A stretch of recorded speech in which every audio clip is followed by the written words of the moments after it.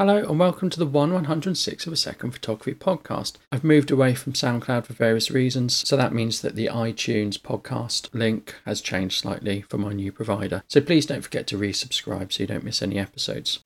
I've decided, even though the podcast is about photography, I am going to include videography more often. So I've never actually included videography stuff, but I do probably 50-50 between photography and videography. And I've often referred to my YouTube channel on here many times. And I decided probably around the time that I was recording my last episode, which was the Canon 200D 6-month review. And I said that I bought it primarily for video. And now I use it for stills and I use it pretty much all the time for both, really, because it's such a good camera. Amazing value for money. You should listen to the episode if you haven't already. But it got me thinking, actually, I never talk about videography in detail. So I'm going to add it into the podcast. I'm going to talk about some basic videography, what you need to know. We are all videographers. You can take your smartphone out, take a picture, or take a video. So everyone is a videographer and everyone is a photographer. But how do you make good video? Well, that's what I'm going to talk about. There are a few basics that you need to observe. And the first basic, and I think the most important basic, is frame rate. So you can set your frame rate on your camera. Let's go back to that smartphone and let's just keep it easy. And let's just pick an iPhone. So if it doesn't say anywhere or you can't change it, I would always assume that your frame rate is 30 frames per second. So if we get our iPhone out, it's going to be 30 frames per second or a multiple of 30 frames per second. There are two sort of regions in the world. There's the power region and the NTSC region. I think I've got that right. And really it comes down to the sort of electricity supply. Me in England, my electricity supply oscillates at 50 hertz. So it goes from positive AC to negative AC 50 times per second. In America and other countries around the world, they have it slightly different. They have it at 60 hertz or oscillates 60 times per second. That doesn't mean a great deal. If I take my iPhone out and I'm indoors in Britain and I put the lights on, I'll get this weird effect that isn't very nice to look at. The footage will show this sort of banding. And the reason it shows the banding is because the light from the bulb, even though it looks like it's continuous, it isn't continuous. It's oscillating 50 times in a second. Because I'm recording in 30 frames per second or even in 60 frames per second, they're out of sync. So you see these sort of it looks like it's strobing, or you see these bands and it's not very nice. So if I'm in the UK and I want to record footage and I want to use lights, or if I want it to match with my TV, and what I mean by match with my TV is if I was going to record my TV for whatever reason, I would want to record in a multiple of 25 frames per second. And the reason being is if I record in 25 frames per second, I won't get that problem with the lights or with TV or with anything. If I record in 50 frames per second, 75, 100, I won't get that problem. If I record in a different frame rate, then I will get that problem. That looks really horrible in a video, and that's why I say the frame rate is probably the most basic thing that you need to get right. It's not difficult to get the frame rate right. The other thing is, if, like me, when I shoot a lot of YouTube videos, some bits I'll shoot on my phone, some bits I'll shoot on one camera, some bits I'll shoot on another camera. So I'm using footage from different cameras in different places and I need to combine them. I can only output my video in one frame rate. So if I use different frame rates, I've got to adjust things, or I've got to put up with things looking slightly weird or shuddery. The other thing about frame rate is it controls motion. So you can have lots and lots of different frame rates. I've talked about the basic PAL and NTSC ones. I've been so bothered about getting it right, I've gone and looked it up, and it is NTSC. So if I've said anything else before, I do apologise. I've gone and looked it up, NTSC. So I've talked about PAL and NTSC, but we can also get different frame rates. We can get 100 frames per second. We can get 120 frames per second. We can do 24 frames per second, 48 frames per second.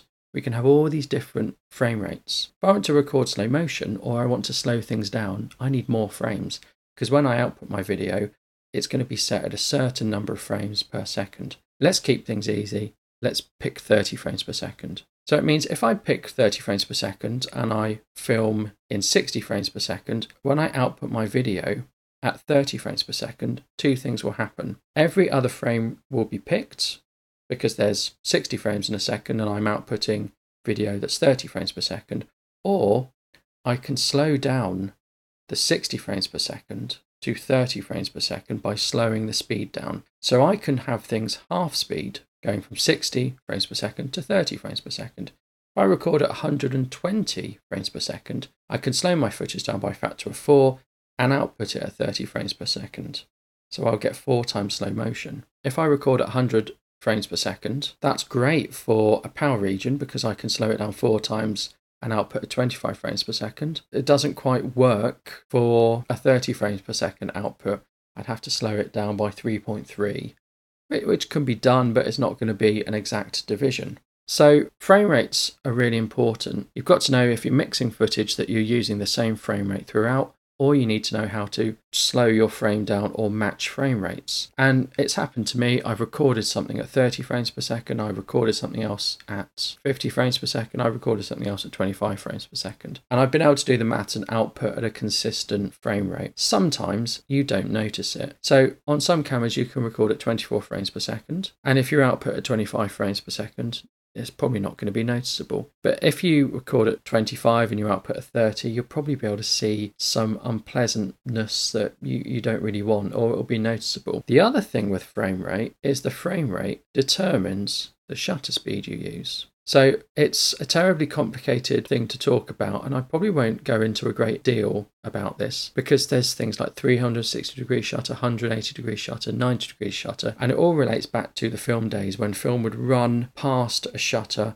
vertically. I was going to say a video camera, but that's not technically correct. A film cinema camera is a better description. So the rule of thumb is you double your frame rate for your shutter speed. So if I'm filming at 25 frames per second, I want to have my shutter speed at 1/50th of a second. Now, technically, I'm not doubling it mathematically. It's the reciprocal of the double if you want to be mathematically technical. So for 30 frames per second, you would film at 1/60th of a second. You can go higher, but the motion doesn't quite look right. If I was filming a static shot and it was overexposed, I could go higher, but if I was filming motion and I wanted to have a higher shutter speed or a faster shutter speed, then I would get some weird sort of things happening. When we see film was always recorded at 24 frames per second, and it gives a film look. So you get quite a lot of motion blur when things move. You don't notice it, but it has a different look to a 30 frames per second. So if you are recording motion, you really need to sort of use just double the frame rate.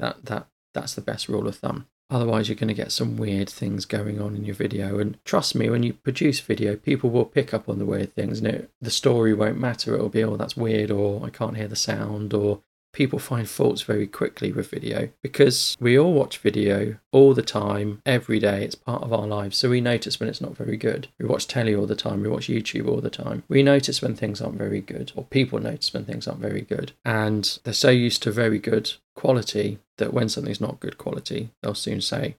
The other thing that's really important is sound. So people can have shaky footage with white balance going on over the place, not very good footage, but if the sound's not very good, people are going to complain about that. So recording good sound is probably the second most important thing. So I do think frame rate is the most important thing. Frame rate allows you to control the speed. It keeps things looking consistent between your frames. It stops the motion looking bad and jarring and other things. And it gives the viewer what they are expecting.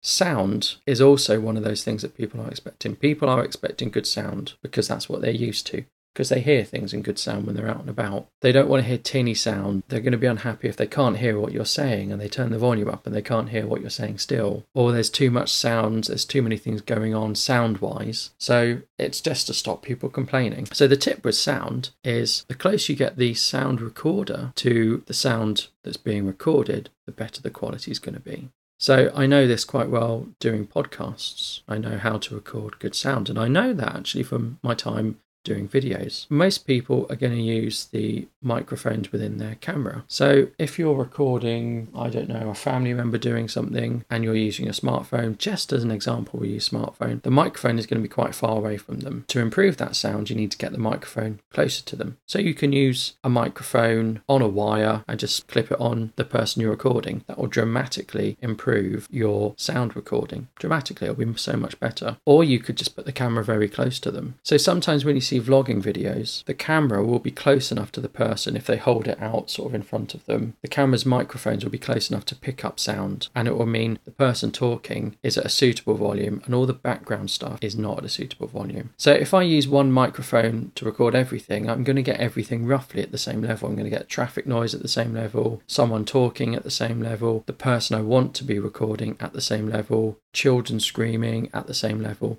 I need to get that microphone closer. So one way you can do that is to record your audio and your video separately. So you can get a microphone, put it on the person you're recording, and record it into a separate device. That could be a phone, that could be a portable audio recorder, that could be another camera, that could be anything. Just get the audio closer. One thing you don't often see is where the microphone is. Sometimes you'll see a microphone sort of on someone's shirt collar or on where the buttons are, but quite often the microphone is actually out of the frame. It's on a pole called a boom pole, and it's very near the person, but it's just been lifted up outside of the frame. That's done on films, but you just don't see it because it's lifted up outside of the frame. So that's another way to get your microphone closer to whoever's speaking. The other thing you can do is you can use a different type of microphone. Surprise, surprise, there's lots of types of microphone. There's microphones that record everything, and there's microphones that record things in a directional way. When you use a microphone that's recording in a directional way, you're limiting the recording to what the microphone's pointing at. So you'll often see these shotgun mics on top of a camera, and they record what they're pointing at, and they reject things to the left, things to the right, and things behind them. And they're called directional microphones, which is another thing you can use.